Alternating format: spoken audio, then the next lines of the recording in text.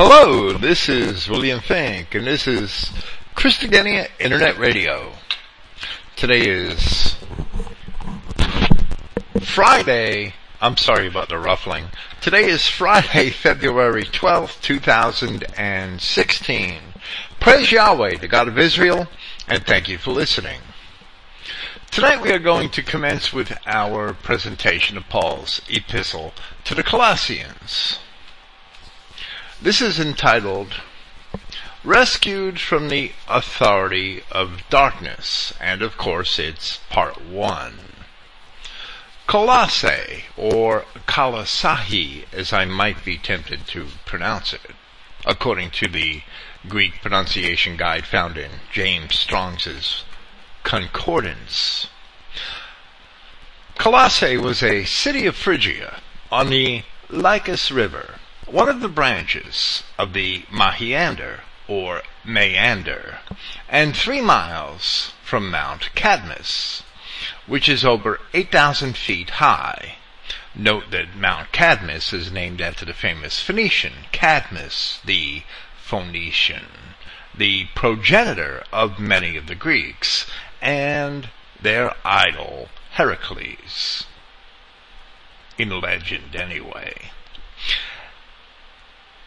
Colossae stood at the head of a gorge where the 2 streams unite, 13 miles from Hierapolis and 10 from Laodicea, or Laodicea. Colossae, which was situated along the great highway that crossed Anatolia from Ephesus to the Euphrates Valley, was mentioned by Herodotus, where he described it as being along the route of the Persian invasion of Greece by Xerxes, about 470 BC. It was also mentioned in Xenophon's Anabasis, where he described it as being along the route taken by Cyrus, when he marched against his brother, the Persian king, Artaxerxes II, around 401 BC. And of course Cyrus, the brother of Artaxerxes II, who was a satrap of the western Persian provinces, was not Cyrus the Great.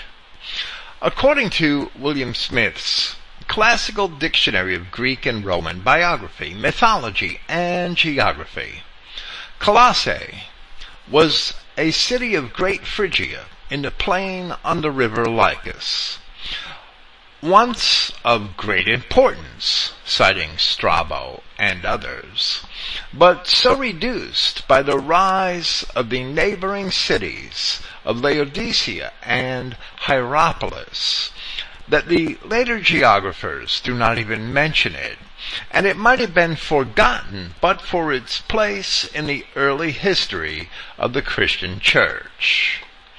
A fortress named Koine, or Konahi, was formed, probably by Justinian, on a precipitous hill 8 miles south of Colossae, the position of which was not defensible, and in the course of the 8th century BC, altogether absorbed its population, so that its name passed away. And I believe that our Bible dictionary has a mistake and has BC rather than AD. And the village near to its site bears the name Koine, while William Smith, whose dictionary was published in 1904, believed the site of ancient Colossae to have been 8 miles north of Koine, the modern Khonos, Khonos. Another site has since been discovered, 3 miles north of Koine, where the remains of the ancient Greek city of Colossae have been located. There have been found extensive ruins of an ancient city, large blocks of stone, foundations of buildings, and fragments of columns. For a long time, The ruins were known, but the site was not excavated. Recently, within the past 20 years, the site has been excavated, and many inscriptions and other discoveries have been made and published. While Colossae seems to have been an important city in ancient times, by the time of the geographer Strabo, the cities Apamea Kibatas, or as it was also called, Apamea on the Meander, and Laodicea, which was on the Lycus River, were the largest cities in this part of Phrygia. Paul also mentioned Hierapolis, which was near to Laodicea, or Laodicea, as I would rather pronounce it from the Greek. And he mentioned Hierapolis in chapter 4 of this epistle. Laodicea was, at that time, the chief town of a league of cities to which Colossae and more than 20 other cities had belonged. Both Laodicea and Colossae were famous for their wool, and the people of Colossae derived great profits from their skill in dyeing wool. The upper valley of the Meander River was a sheep-feeding country, and in a lamentation for Tyre given by Ezekiel in chapter 27, as it reads in the Septuagint, there is a reference to wool from Miletus in verse 18. Miletus was the famous port city of ancient Caria, where the Meander emptied into the sea. In Strabo's account of the area from Book 12 of his geography, we read that above Phrygia Epictetus, towards the south is Greater Phrygia, which leaves on the left Pessinus and the region of the Orchaorchi and Lycaonia, and on the right the Mahionians and Lydians and Carians. Now it must be said that to Strabo, above means inland, and he is looking from the south. In Epictetus are Phrygia Par Oria, as it is called, and the part of Phrygia that lies towards Pisidia, and the parts around Amorium, and Eumenia and Synada, and then Apamea Kibatas, as it is called, and Laodicea, which are the two largest of the Phrygian cities. And in the neighborhood of these are situated towns, and at this point there is a lacuna in the text, and the translators suggest that it be filled with the words places among others. And the towns Aphrodisias, named after Aphrodite, the Greek idol, Colossae, Themysanium, Cenaeus Metropolis, and Apollonius. But still farther away than these are Pelte, Tape, Eucarpia, and Lysias. Strabo's Geography, Book 12, Chapter 8, Paragraph 13. We are going to, when we post this presentation on the website at Christogenea later this evening, we are also going to post a video. The video is made by the modern-day Turkish government, but it's really about Hierapolis and Aphrodisias, the town named after Aphrodite, and it's quite interesting and will give our listeners a good understanding of the topography of the area and some of its history. After describing Phrygia Paroria, which actually means Phrygia along the mountains, which Strabo had said had a kind of mountainous ridge extending from the east towards the west, and which may have been a part of what Luke had called the upper coasts of Paul's journey through Galatia and Phrygia to go to Ephesus, as it is recorded in Acts chapter 19. A little further along, Strabo says, from paragraph 15 of the same chapter, Apamea is a great emporium of Asia. I mean Asia in the special sense of that term, and ranks second only to Ephesus. Now, where Strabo had to qualify the word Asia, he means that Apamea is really in a land that the Greeks formerly knew as Phrygia, but in the special sense of that term, he's referring to the Roman province of Asia, where this southern part of Phrygia was incorporated into Asia. Apamea ranks second only to Ephesus, for it is a common entrepot, meaning a center of trade, for the merchandise from both Italy and Greece. Apamea is situated near the outlets of the Marsyas River, which flows through the middle of the city and has its sources in the city. It flows down to the suburbs and then, with violent and precipitate current, joins the Meander. The latter receives also another river, the Orgus, and traverses a level country with an easygoing and sluggish stream. And then, having by now become a large river, the Meander flows for a time through Phrygia, and then forms the boundary between Caria and Lydia at the plain of Meander, as it is called, where its course is so exceedingly winding that everything winding is called meandering. So we get our word meandering from an ancient Greek river in Anatolia. And at last it flows through Caria itself, which is occupied by the Ionians, and then empties between Miletus and Priene. It rises in a hill called Kalinahi, on which there is a city which bears the same name as the hill. And it was from Kalinahi that Antiochus Soter made the inhabitants move to the present city, Apamea, the city which he named after his mother, Apama, who was the daughter of Artabazus, and was given in marriage to Seleucus Nicator. And here is laid the scene of the myth of Olympus and of Marsyas, and of the contest between Marsyas and Apollo.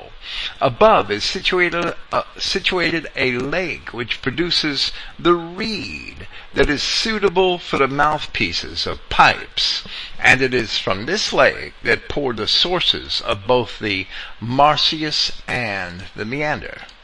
Laodicea, though formerly small, grew large in our time and in that of our fathers, even though it had been damaged by siege in the time of Mithridates Eupator. However, it was the fertility of this territory and the prosperity of certain of its citizens that made it great.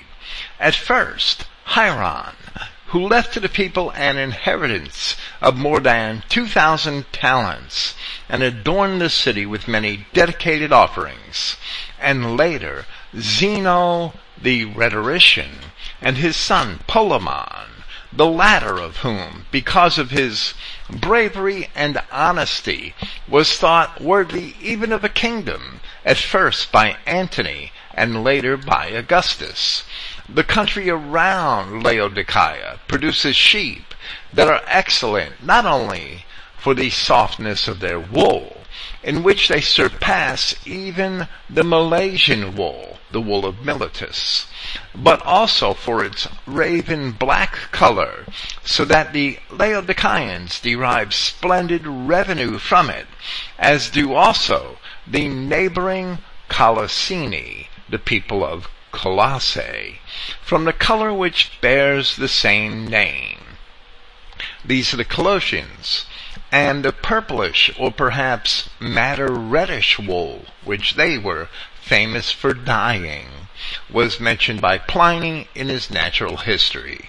So the people of Colossae were making purple or madder reddish, that's also described as rose reddish wool, and the people of Laodicea were dyeing their wool black, and they were competing with each other ostensibly for sales of their wool.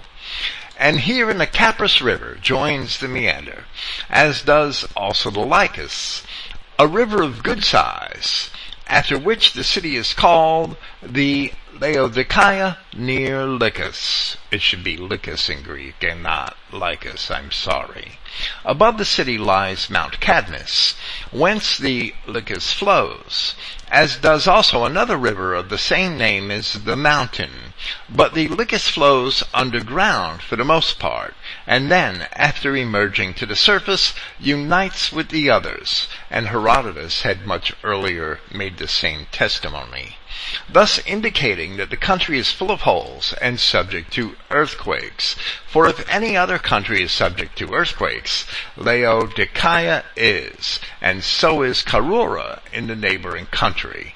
And that's from Strabo's Geography, gives us an idea of the status, background, and geography of both Laodicea and Colossae. And we're going to use that to understand some of the things which are said to these people later on. The river that flows underground was mentioned by Herodotus and here by Strabo, and it is true that for a long time the Lycus River was said to flow underground, but it does not anymore, and there is geological evidence that the structure through which the river flowed, the geological structure, the mountain or ridge or whatever it was, actually collapsed into the river in an earthquake and even changed its course. Apamea is not mentioned in Scripture. However, Laodicea is mentioned here in Paul's epistle to the Colossians, and Laodicea is also the home of one of the 7 assemblies addressed in the early chapters of the revelation of Jesus Christ. But while these cities were in the land originally called Phrygia, and which the Greeks continued to call Phrygia, it is not very likely that many of the later inhabitants of the region were actually Phrygians. In early times, the Carians, who were Phoenicians, had a strong presence in the area, especially in the southeast, where Colossae was located, and it was close to the borders of ancient Caria. But by the end of the 8th century BC, the Carians had been conquered by the Ionians, and both Dorian and Ionian Greeks had long been establishing settlements throughout the region. This part of Phrygia was also close to the ancient kingdoms of Lydia and Pisidia. All of these areas had a very strong Greek presence long before the wars with the Persians. Phrygia itself was for the most part destroyed by the Cimmerians in the late 7th century BC, who had also ravaged and pillaged much of Lydia, Ionia, and the surrounding countries. After the Cimmerian invasions, the kingdom of Phrygia ceased to exist, and it never recovered as a political entity.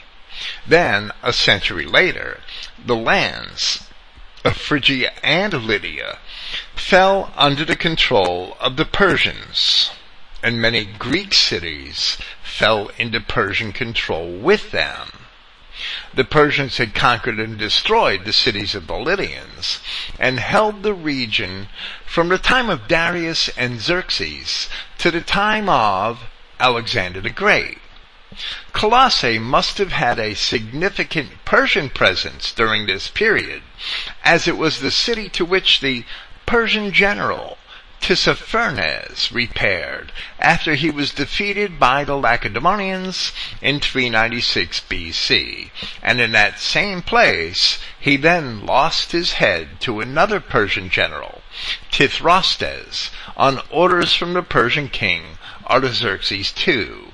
This is recorded in Book 14 in chapter 80 of Diodorus Siculus's Library of History.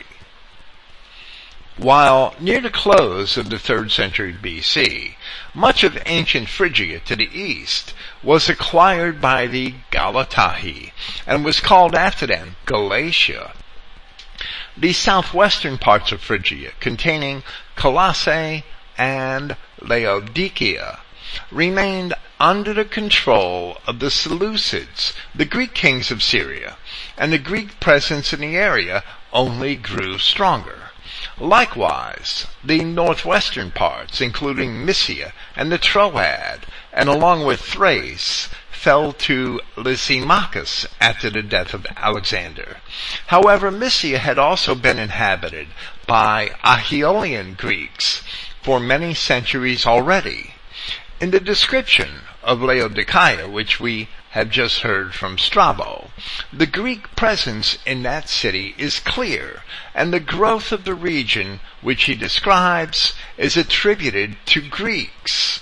Upon the defeat of Antiochus called the Great by the Romans in 190 BC, this western region of ancient Phrygia, containing Colossae, Laodicea, Apamea, and Hierapolis, became a part of the Greek kingdom of Pergamos, for which reason it was called Phrygia Epictetus, meaning acquired Phrygia. After the death of Attalus III, it was then incorporated into the Roman province of Asia. Like many of the other cities in the region, Colossae and Laodicea, cities with Greek names, had also had Greek characteristics.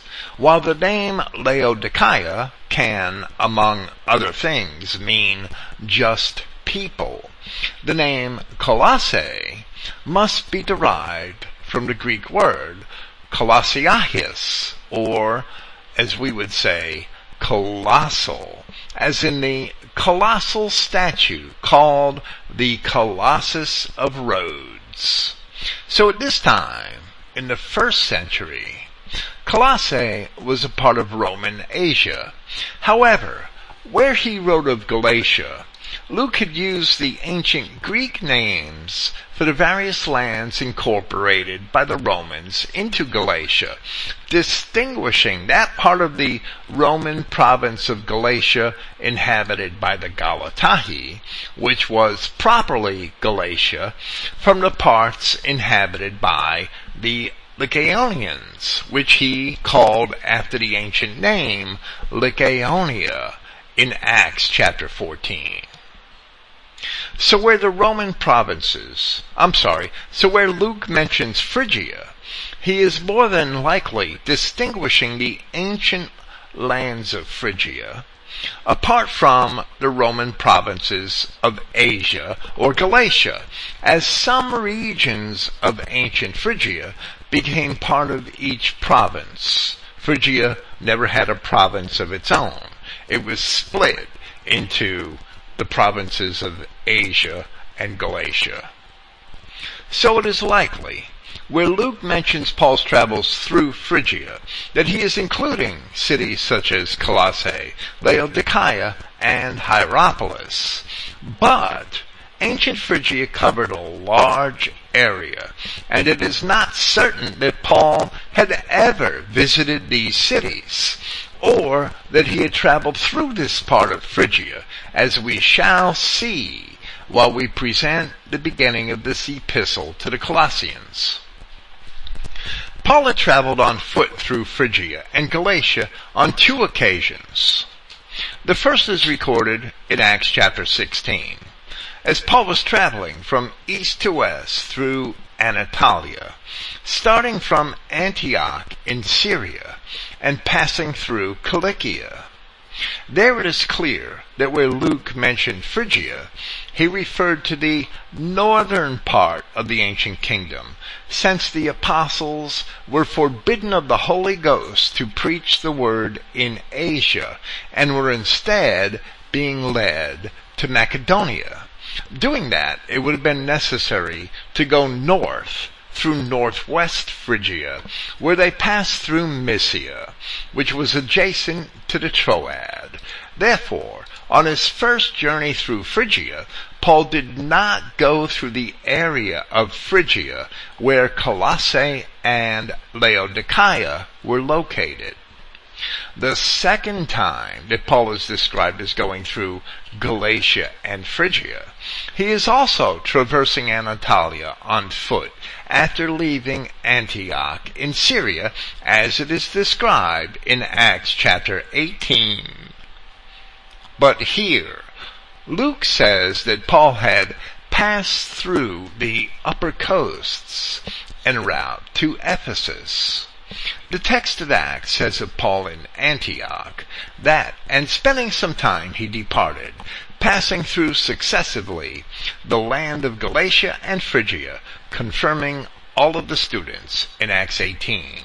And then, in the beginning of Acts 19, it says that Paul had passed through the highlands to come down into Ephesus. These highlands mentioned by Luke included Phrygia Par Oria, the part of Phrygia that Strabo describes as consisting of mountains which span from east to west. Then it is possible that in neither of his journeys through Phrygia did Paul visit Colossae or Laodicea. Here, in Colossians chapters 2 and 4, we will see evidence that perhaps Paul never did actually visit either Colossae or Laodicea in person. In fact, reading this epistle, we doubt that he did. Several times in Paul's epistle to the Philippians, we see him mention a fellow worker with the name Epaphroditus. In reference to the Philippians, Paul had called this Epaphroditus your apostle in Philippians 2:25. So Epaphroditus must have been especially selected by the Philippians to bear their message to Paul in Rome. Here we see a man named Epaphras, who is also mentioned in another epistle written at this same time, which is the epistle to Philemon. While we did not mention this in our presentation of the epistle to the Philippians, it is evident that Epaphras and Epaphroditus are references to the same man, since even James Strong, in his concordance, informs us that the word Epaphras is only a contraction of the word Epaphroditus. So we learn here that Epaphras, who is almost certainly Epaphroditus, is a native of Colossae, where in Colossians 4:12 Paul says in his salutation that Epaphras, who is one of you, a servant of Christ, saluteth you, always laboring fervently for you in prayers. In verse 9 of that same chapter, we learn that Onesimus, the slave on whose behalf Paul had written the epistle to Philemon, was also a Colossian, and therefore Philemon was probably a Colossian. There we are also informed that Tychicus, who was evidently an Ephesian, together with Philemon, had delivered this epistle to the Colossians, and therefore they also must have delivered the epistle to Philemon at this same time, since Onesimus was an escaped slave of Philemon, and in that letter Paul begs for his freedom. We have asserted that these last epistles written by Paul were written in 61, or perhaps in early 62 AD. Around this same time, there was a great earthquake in the area, which is said to have decimated the cities of Colossae, Laodicea, and Hierapolis. However, Colossae was supposedly hit the hardest, and as a result, the city was said by Eusebius to have been reduced to a small village. According to some sources, the Chronicles of Eusebius date the earthquake to the 10th year of Nero, or 63 to 64 AD. In Book 14 of the Annals of Imperial Rome, the historian Tacitus wrote that in the Asian province, one of its famous cities, Laodicea, was destroyed by an earthquake in this year and rebuilt from its own resources without any subvention or without any help from Rome.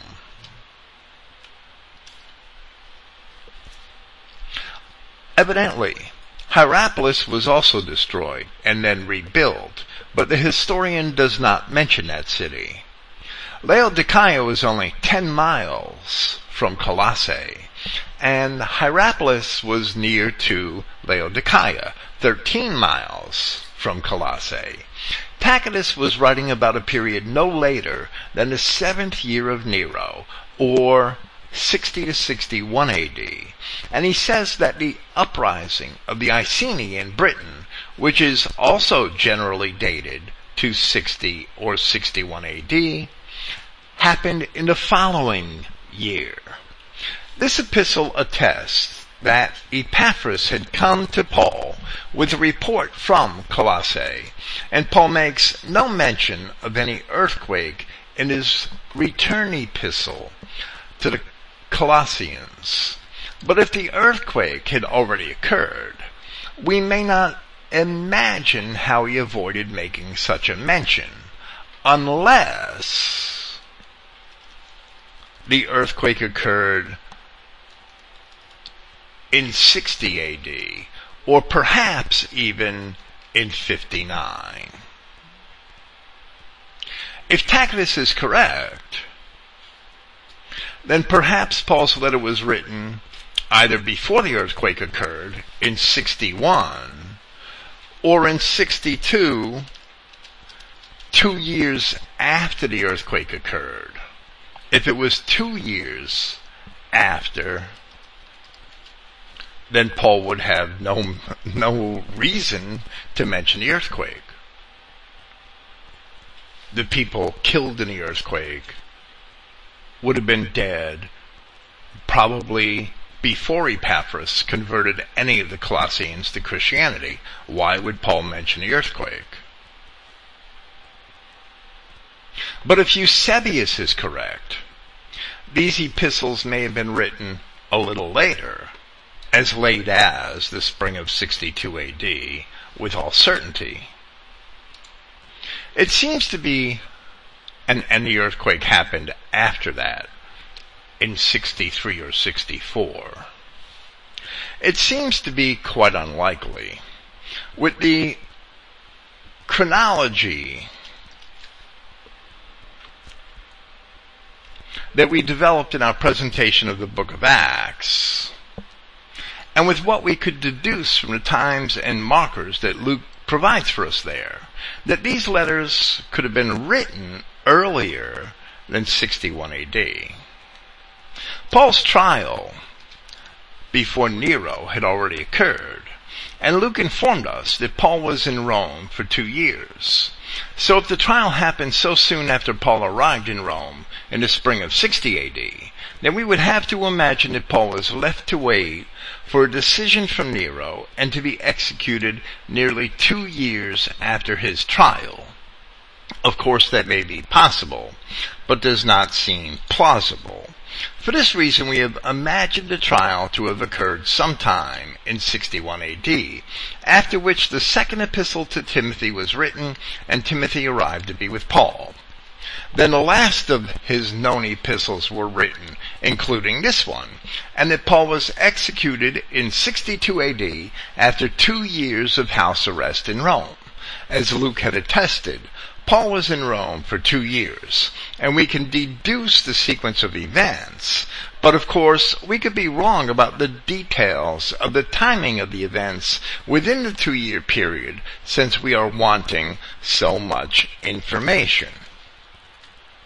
However, esteeming that the earthquake was in 59 AD is not out of line with Tacitus, and Paul would have no reason to mention it in his epistle to the Colossians. With this, we will begin our presentation of the epistle of Paul to the Colossians. Paul, ambassador of Christ Yahshua by the will of Yahweh, and Timotheus, the brother, to those in Colossae, holy and faithful brethren, among the number of the anointed, favor to you and peace from Yahweh our Father and Prince Yahshua Christ.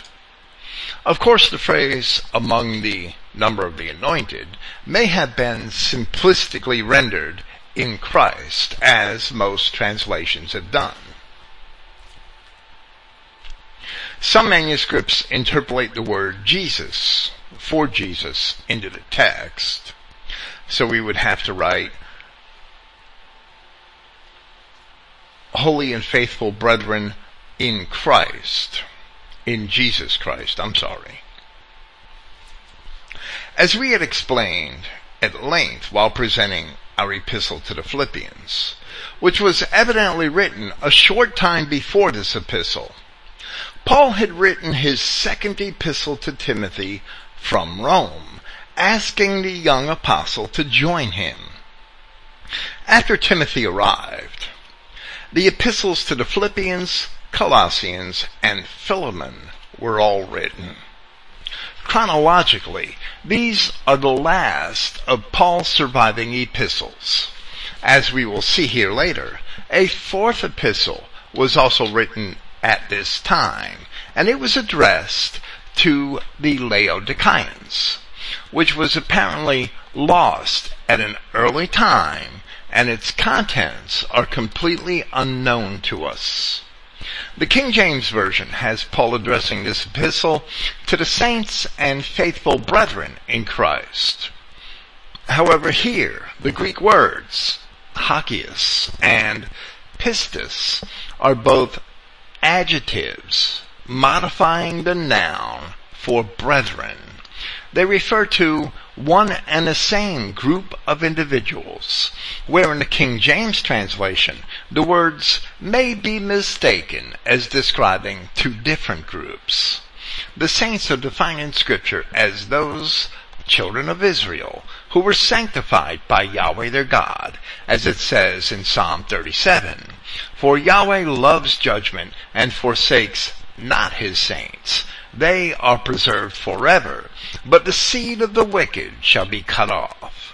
Likewise, we read in chapter 27 of the Gospel of Matthew, "And the graves were opened, and many bodies of the saints which slept arose, and came out of the graves after his resurrection, and went into the holy city, and appeared unto many." If those saints slept before the crucifixion and arose before the resurrection, then they certainly had not yet heard the gospel of Christ, but they were saints nevertheless, simply because they were of the children of Israel. Continuing with verse 3, "We are grateful to Yahweh, the Father of our Prince Yahshua Christ, at all times praying for you, hearing of your faith in Christ Yahshua, and that love which you have for all the saints." By which you are storing up expectation for yourselves in the heavens, which you heard beforehand, in the word of the truth of the good message which is coming to you, and just as among all the society it is bearing fruit and growing, likewise also among you from that day in which you heard and acknowledged the favor of Yahweh in truth. Here Paul professes that expectation is stored up in heaven by Christians who exhibit a love for all the saints. The expectation must be a reference to that treasure in heaven, which Christians may accumulate by caring for one another and seeking to build the kingdom of God in this life. Paul referred to this treasure in Philippians chapter 3, where he said that I press toward the mark for the prize of the high calling of God in Christ Jesus. He referred to it again in 1 Corinthians chapter 9, where he said, Know ye not that they which run a race run all, but one receives the prize? So run that you may obtain. And every man that striveth for the mastery is temperate in all things. Now they do it to obtain a corruptible crown, but we an incorruptible.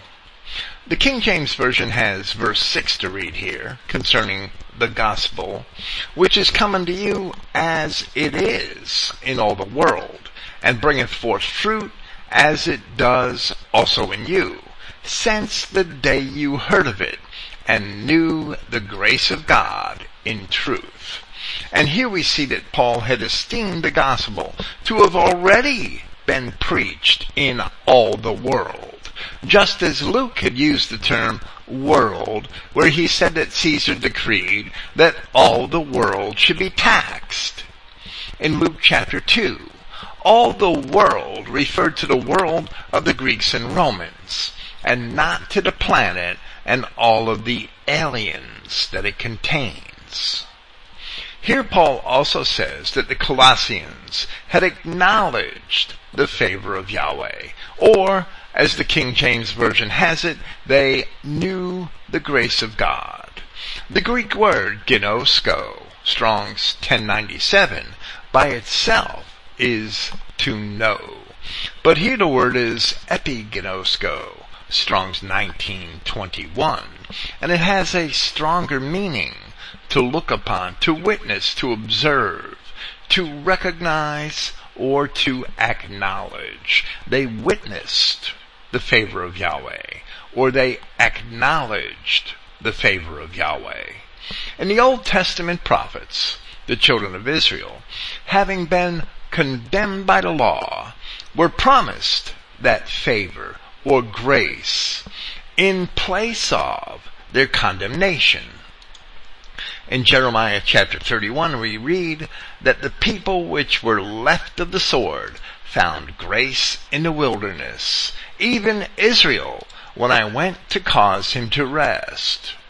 The promise of grace relates only to the circumstances of the punishment and mercy which Yahweh God had promised to the children of Israel, and all other peoples are outside of that context, having no part in it.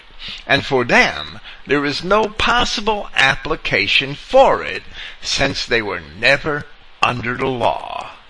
Here Paul informs us that the Colossians had received the gospel, which is the message to Israel of the grace of God which they were receiving, in this instance from Epaphras.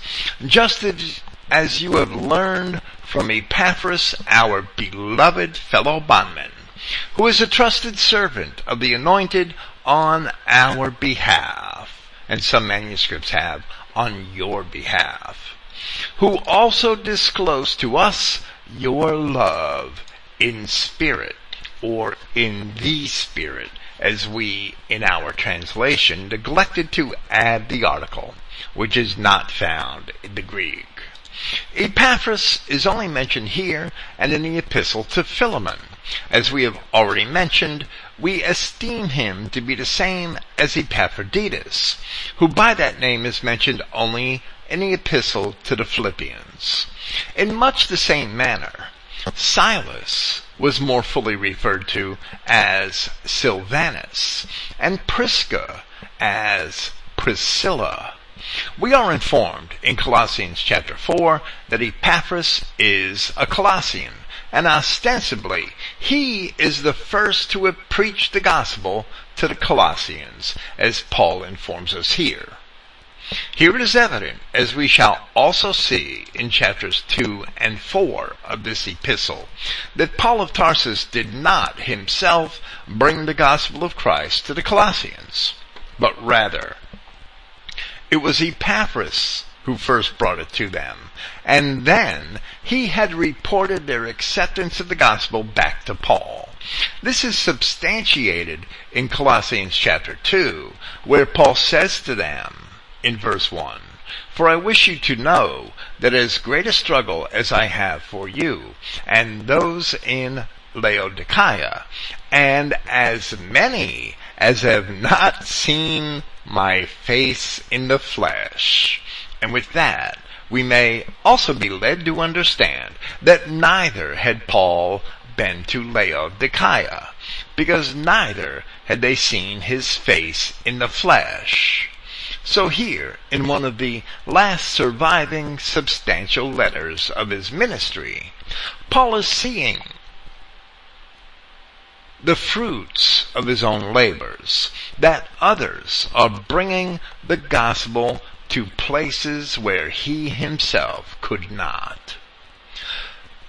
And he says in verse 9, "For this reason also we, from the day in which we heard, do not cease from praying and requesting on your behalf that you would be filled with the knowledge of his will in all spiritual wisdom and understanding." The example Paul sets here is that once our brethren who are in the world hear and accept the reconciliation to God which is in Christ, that we pray that they are strengthened and remain steadfast in their newly found belief, which is accomplished through the acquisition of knowledge and understanding. Where Paul mentions spiritual wisdom, we must understand that the law is spiritual. So spiritual wisdom comes from studying the Word of God. As David is recorded as having said to his son Solomon in 1 Chronicles chapter 22, "Now, my son, Yahweh be with thee, and prosper thou, and build the house of Yahweh thy God, as he has said of thee. Only Yahweh give thee wisdom and understanding, and give thee charge concerning Israel, that thou may keep the law of Yahweh thy God. Then shalt thou prosper, if thou takest heed to fulfill the statutes and judgments which Yahweh charged Moses with concerning Israel. Be strong and of good courage. Dread not, nor be dismayed." So where Paul speaks of wisdom and of the acquiring of wisdom and understanding, he certainly means that it comes from the Scripture. To walk worthily of the Prince in all complacence, in every good deed, bearing fruit and growing in the knowledge of Yahweh. The knowledge of reconciliation in Christ leads one to understand the need for obedience to Christ. Complacence is a willingness or an inclination to comply or to be obedient. This complacence then leads the Christian to voluntarily perform deeds that produce good fruit, edification and sustenance, both spiritual and temporal, for one's Christian brethren. As Christ had said, "If any man will come after me, let him deny himself and take up his cross daily and follow me." As Christ had also said, "If you love me, keep my commandments." And we see that this message is consistent throughout all of Paul's epistles. This is the obedience to the faith among all nations, which Paul had mentioned in Romans chapter 1, and the sanctification of the Spirit unto obedience and the sprinkling of the blood of Yahshua Christ, which Peter described in his first epistle, where he had explained that such obedience was the call for them who were elect according to the foreknowledge of God the Father, which also refers to the children of Israel. And Paul continues in verse 11 of this first chapter of Colossians. With all power being strengthened according to the might of his honor, for all endurance and long-suffering with joy. The words "with joy" may just as well belong to the beginning of the sentence which follows. Nevertheless, it is God who strengthens us when we are obedient to him, as we read in Psalm 147. Yahweh takes pleasure in them that fear him, in those that hope in his mercy. Praise Yahweh, O Jerusalem. Praise thy God, O Zion. For he has strengthened the bars of thy gates. He has blessed thy children within thee, because he takes pleasure in them that fear him. And the words "with joy" may have been intended to precede the text in verse 12. Being thankful to the Father, who qualifies us for that share of the inheritance of the saints in the light, who has rescued us from the authority of darkness, and instead gave us, or perhaps, and has transferred us, into the kingdom of the Son of his love, in whom we have redemption, the dismissal of errors or sins. Several late Greek manuscripts of the majority text have the words "through his blood" after the word for redemption in verse 14. However, none of those are dated prior to the 9th century, and the words are not found in any earlier Greek manuscripts, although they do appear in the King James Version. The words do, however, appear in certain earlier Latin and Syriac manuscripts. Where the same phrase appears in Ephesians 1:7, the words are found in all surviving manuscripts.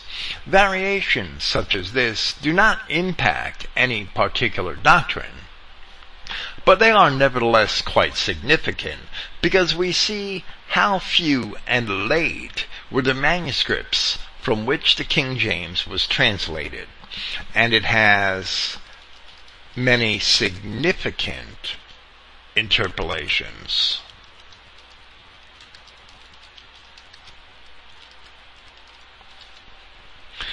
The share of the inheritance of the saints in the light is a promise for those who were already promised to be rescued from darkness. The prophet Micah, speaking of the sin of the ancient children of Israel, in chapters 6 and 7 of his prophecy, had written in part from the last verse of chapter 6. For the statutes of Omri are kept, rather than the laws of Yahweh, and all the works of the house of Ahab, and ye walk in their counsels, that I should make thee a desolation, and the inhabitants thereof a hissing. Therefore ye shall bear the reproach of my people. And on to verse 2 of chapter 7. The good man is perished out of the earth, and there is none upright among men. They all lie in wait for blood. They hunt every man his brother with the net. For the son dishonoreth the father. The daughter rises up against her mother. The daughter-in-law against her mother-in-law. A man's enemies are of his own house. We see later in the gospel that Christ had warned that these same things would befall those who were turning to him. Micah continues in verse 7. Therefore I will look unto Yahweh. I will wait for the God of my salvation. My God will hear me. Rejoice not against me, O mine enemy. When I shall fall, I shall arise. When I sit in darkness, Yahweh shall be a light unto me.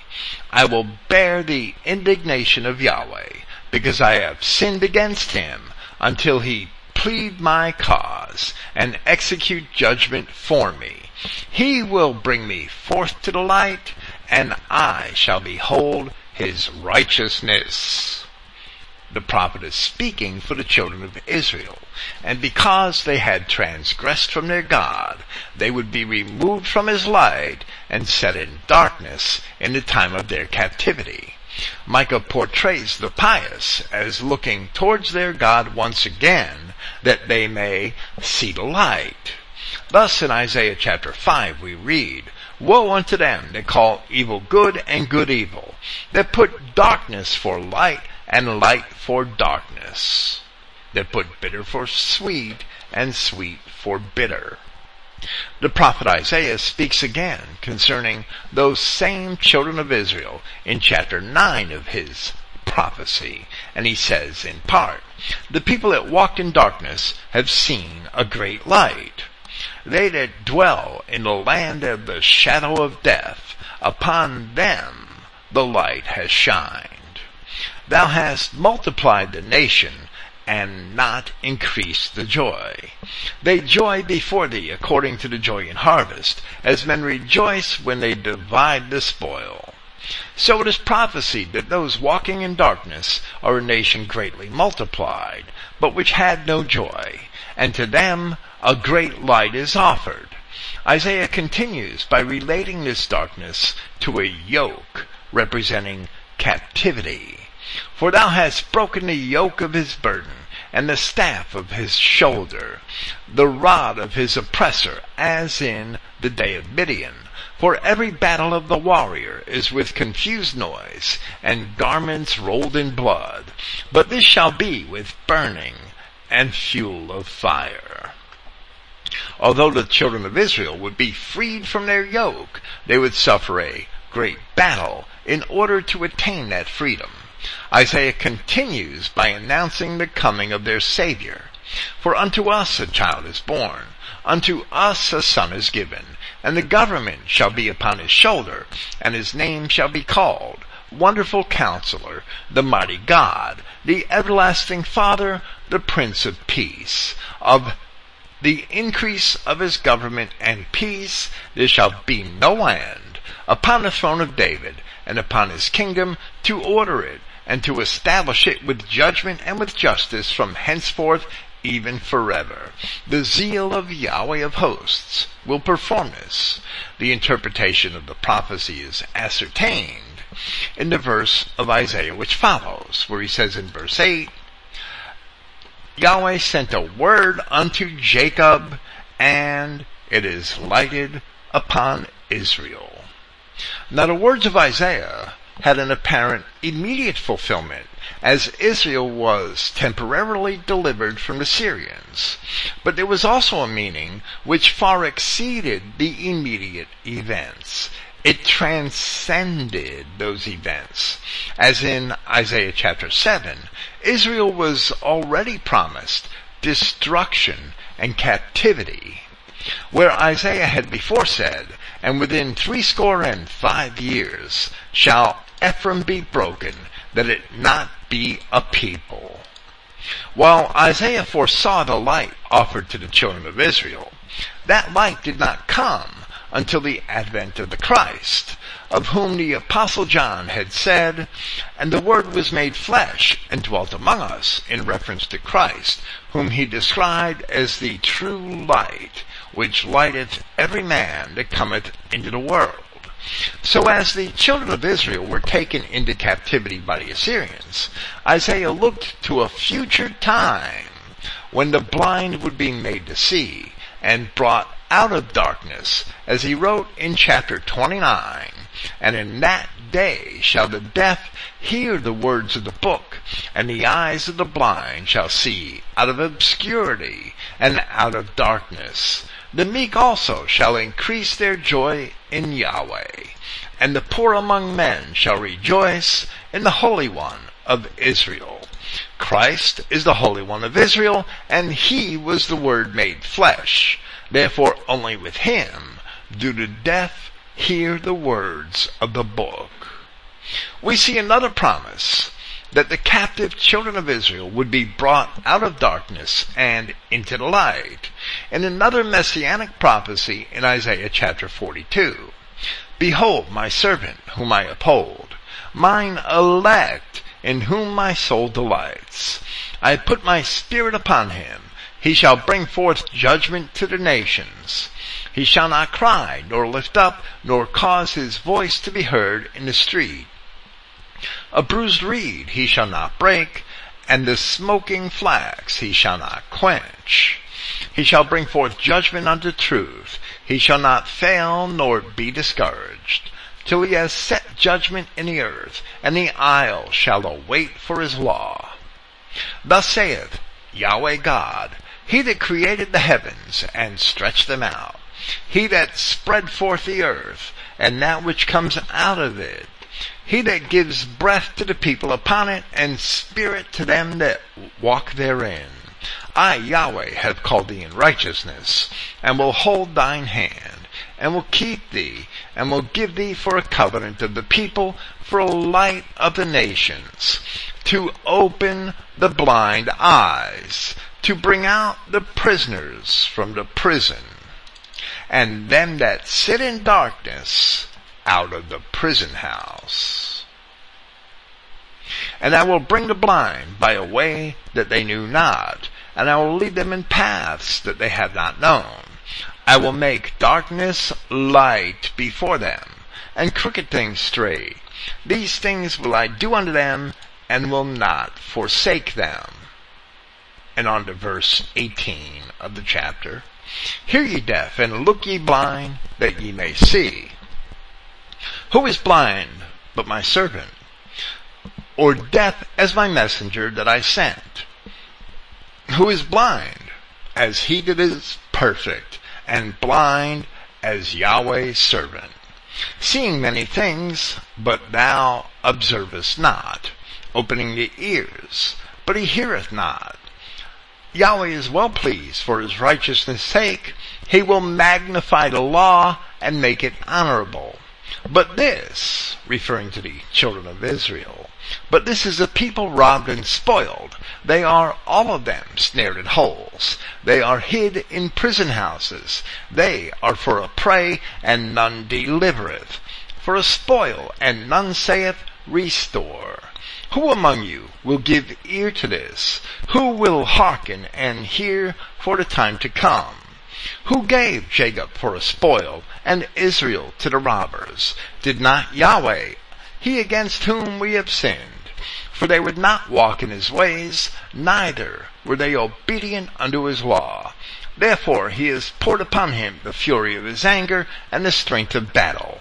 And it has set him on fire round about, yet he knew not, and it burned him, and he laid it not to heart.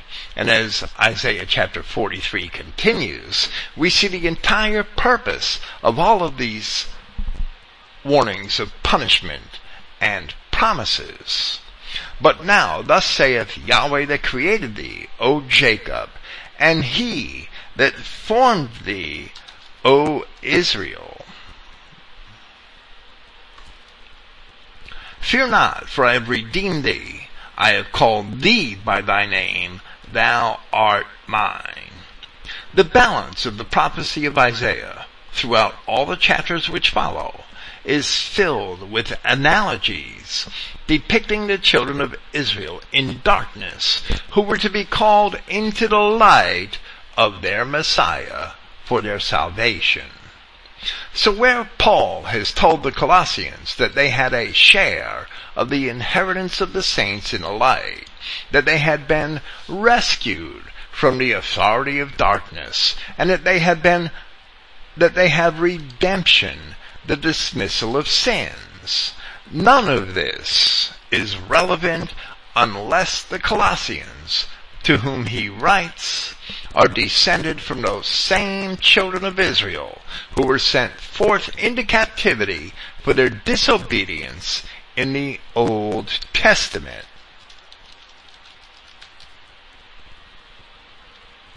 As it says in Psalm 147, He showeth his word unto Jacob, his statutes and his judgments unto Israel.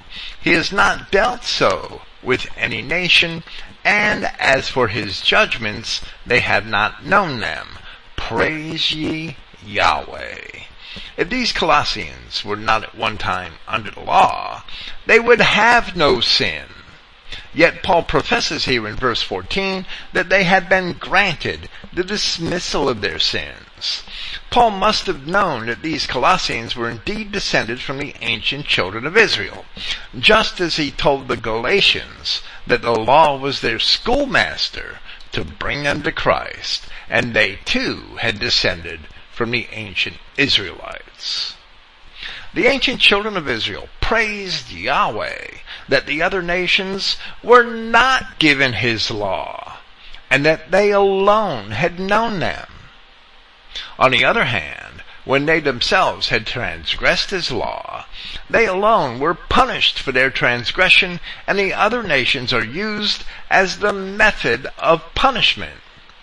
As Yahweh had proclaimed through Isaiah, where he said, for example, O Assyrian, the rod of mine anger, and the staff in their hand is my indignation. So in Amos, the word of Yahweh says to the children of Israel, You only have I known of all the families of the earth. Therefore I will punish you for all your iniquities. In turn, Yahweh has destroyed every nation which he had used as a scourge for which to punish Israel.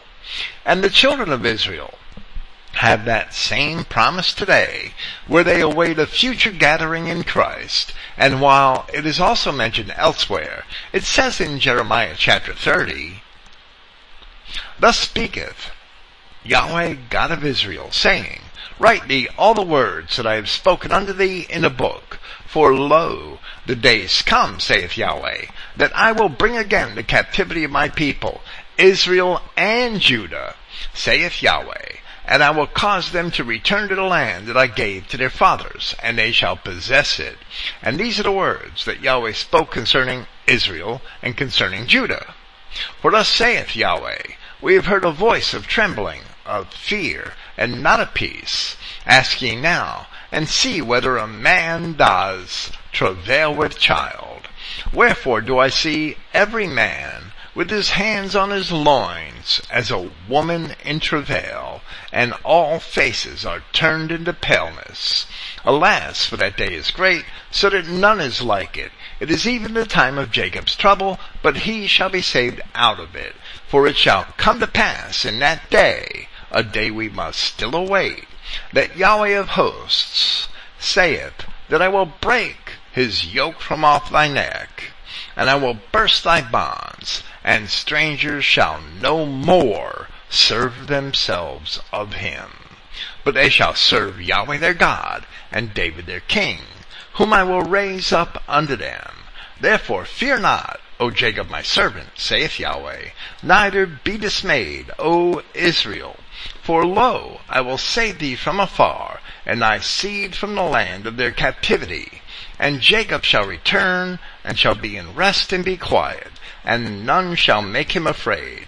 For I am with thee, saith Yahweh, to save thee.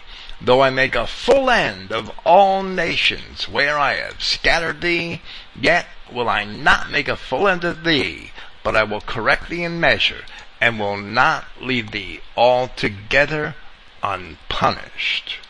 In the Gospel of Luke, we read from the account of the seizure of Christ leading up to the crucifixion, where it says in chapter 22, Then Jesus said unto the chief priests and captains of the temple, and the elders which were come to him, Be ye come out, as against a thief, with swords and staves? When I was daily with you in the temple, you stretched forth no hands against me, but this is your hour, and the power of darkness. Then took they him, and led him, and brought him to the high priest's house, and Peter followed afar off. Darkness is rebellion against God, and all of the enemies of God remain in it.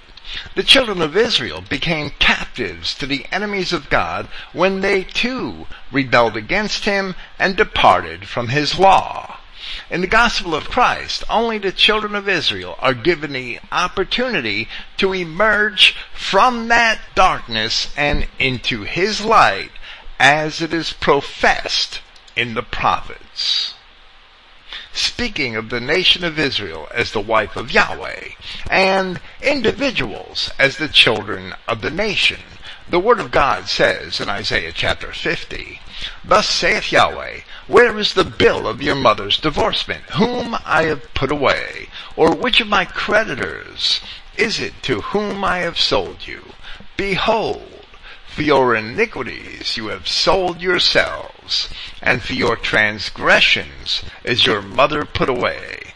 Wherefore, when I came, was there no man? When I called, was there none to answer? Is my hand shortened at all, that it cannot redeem? Or have I no power to deliver?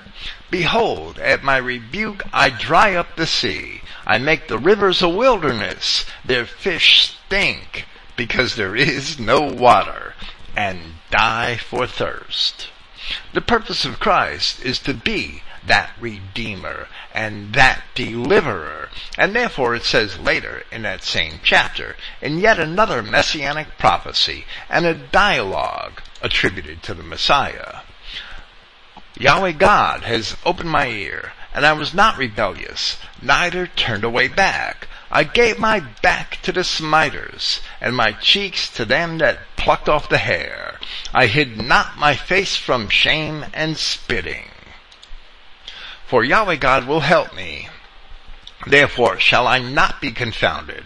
Therefore have I set my face like a flint, and I know that I shall not be ashamed. He is near that justifies me. Who will contend with me? Let us stand together. Who is mine adversary? Let him come near to me. Behold, Yahweh God will help me, and who is he that shall condemn me? Lo, they shall all wax old as a garment. The moth shall eat them up. Who is among you that fears Yahweh, that obeys the voice of his servant, that walks in darkness and has no light?" A rhetorical question. Anyone who fears Yahweh and does obey the voice of his servant will not walk in darkness and will have light. Let him trust in the name of Yahweh and stay upon his God. "Behold, all ye that kindle a fire, and compass yourselves about with sparks, walk in the light of your fire, and in the sparks that you have kindled. This shall you have of my hand. You shall lie down in sorrow." And that last passage in verse 11 is a reference to those who pretend to light their own way. And the point is that in Christ no man walks in darkness. So we see in the words of Christ in John chapter 12 the fulfillment of these things described. "Then Jesus said unto them, Yet a little while the light is with you. Walk while you have the light, lest darkness come upon you. For he that walks in darkness knows not where he goes. I am come a light into the world, that whosoever believes on me should not abide in darkness." Once Christians understand the truth concerning the authority of darkness, they are free from it, so long as they separate themselves from the sins of the world. Describing the enemies of Christ, who were of the authority of darkness, the Apostle Jude called them raging waves of the sea, foaming out of their own shame, wandering stars, to whom is reserved the blackness of darkness forever. There are people here on earth who cannot repent. The blackness of darkness forever is already reserved to them. Likewise, Peter had said, these are these spots in our feasts of charity. These are wells without water, clouds that are carried with the tempest, to whom the mist of darkness is reserved forever. In those same epistles, both Peter and Jude associate those same enemies of Christ with the fallen angels of Genesis, who attempted to corrupt the Adamic race at the beginning, and who are also bound in chains of darkness, awaiting not salvation, but destruction. This is the darkness into which the children of Israel had sold themselves in sin, and from which the children of Israel, therefore, required a Savior. Thus we read in the purpose of the Messiah, as it was expressed by Zacharias, the father of John the Baptist, "Blessed be Yahweh, God of Israel, for he has visited and redeemed his people, and has raised up a horn of salvation for us in the house of his servant David, as he spoke by the mouth of his holy prophets, who have been since the world began, that we should be saved from our enemies, and from the hand of all that hate us, to perform the mercy promised to our fathers, and to remember his holy covenant, the oath which he swore to our father Abraham, that he would grant unto us that we, being delivered out of the hand of our enemies, might serve him without fear, in holiness and righteousness before him all the days of our life. To give knowledge of salvation," what Paul had just told these Colossians that they had received, "to give knowledge of salvation unto his people by the remission of their sins, through the tender mercy of God, whereby the dayspring from on high has visited us, to give light to them that sit in darkness and in the shadow of death, to guide our feet in the way of peace." This is exactly what Paul had just told these Colossians that they had received. Throughout our presentations of these epistles of Paul, we have many times now discussed this same theme in different ways. That is because Paul himself has persistently described this same theme in different ways. There is no end to the explanation of this topic, because this is the Bible, and this is the Word of God. This is covenant theology, which is the only valid theology. From Genesis to Moses to David to Isaiah and the prophets, then to Joshua, and then to Paul, and then back to Joshua again in the Revelation. Because only God could have the last word in the matter. The message is the same. Out of all the world's races and nations, Yahweh has chosen the children of Israel. The children of Israel were put off in their disobedience, and Yahweh will punish them until they choose to be obedient, returning to him in Christ. There is no other choice, and those who resist only prolong the days of their punishment. This is the state of the white race today, who for the most part are the descendants of the ancient children of Israel. The universal churches completely ignore this message, which is the entire theme and reason for the scriptures. Doing so, they attempt to make a mockery of God, but God will not be mocked. We will continue here in part 2 of this presentation next week, where Paul professed to these Colossians that Yahshua Christ is God, as Yahweh had proclaimed in Isaiah. "I, Yahweh, am thy Savior and thy Redeemer, the Mighty One of Jacob." Thank you for listening. Praise Yahweh, the God of Israel, and good night.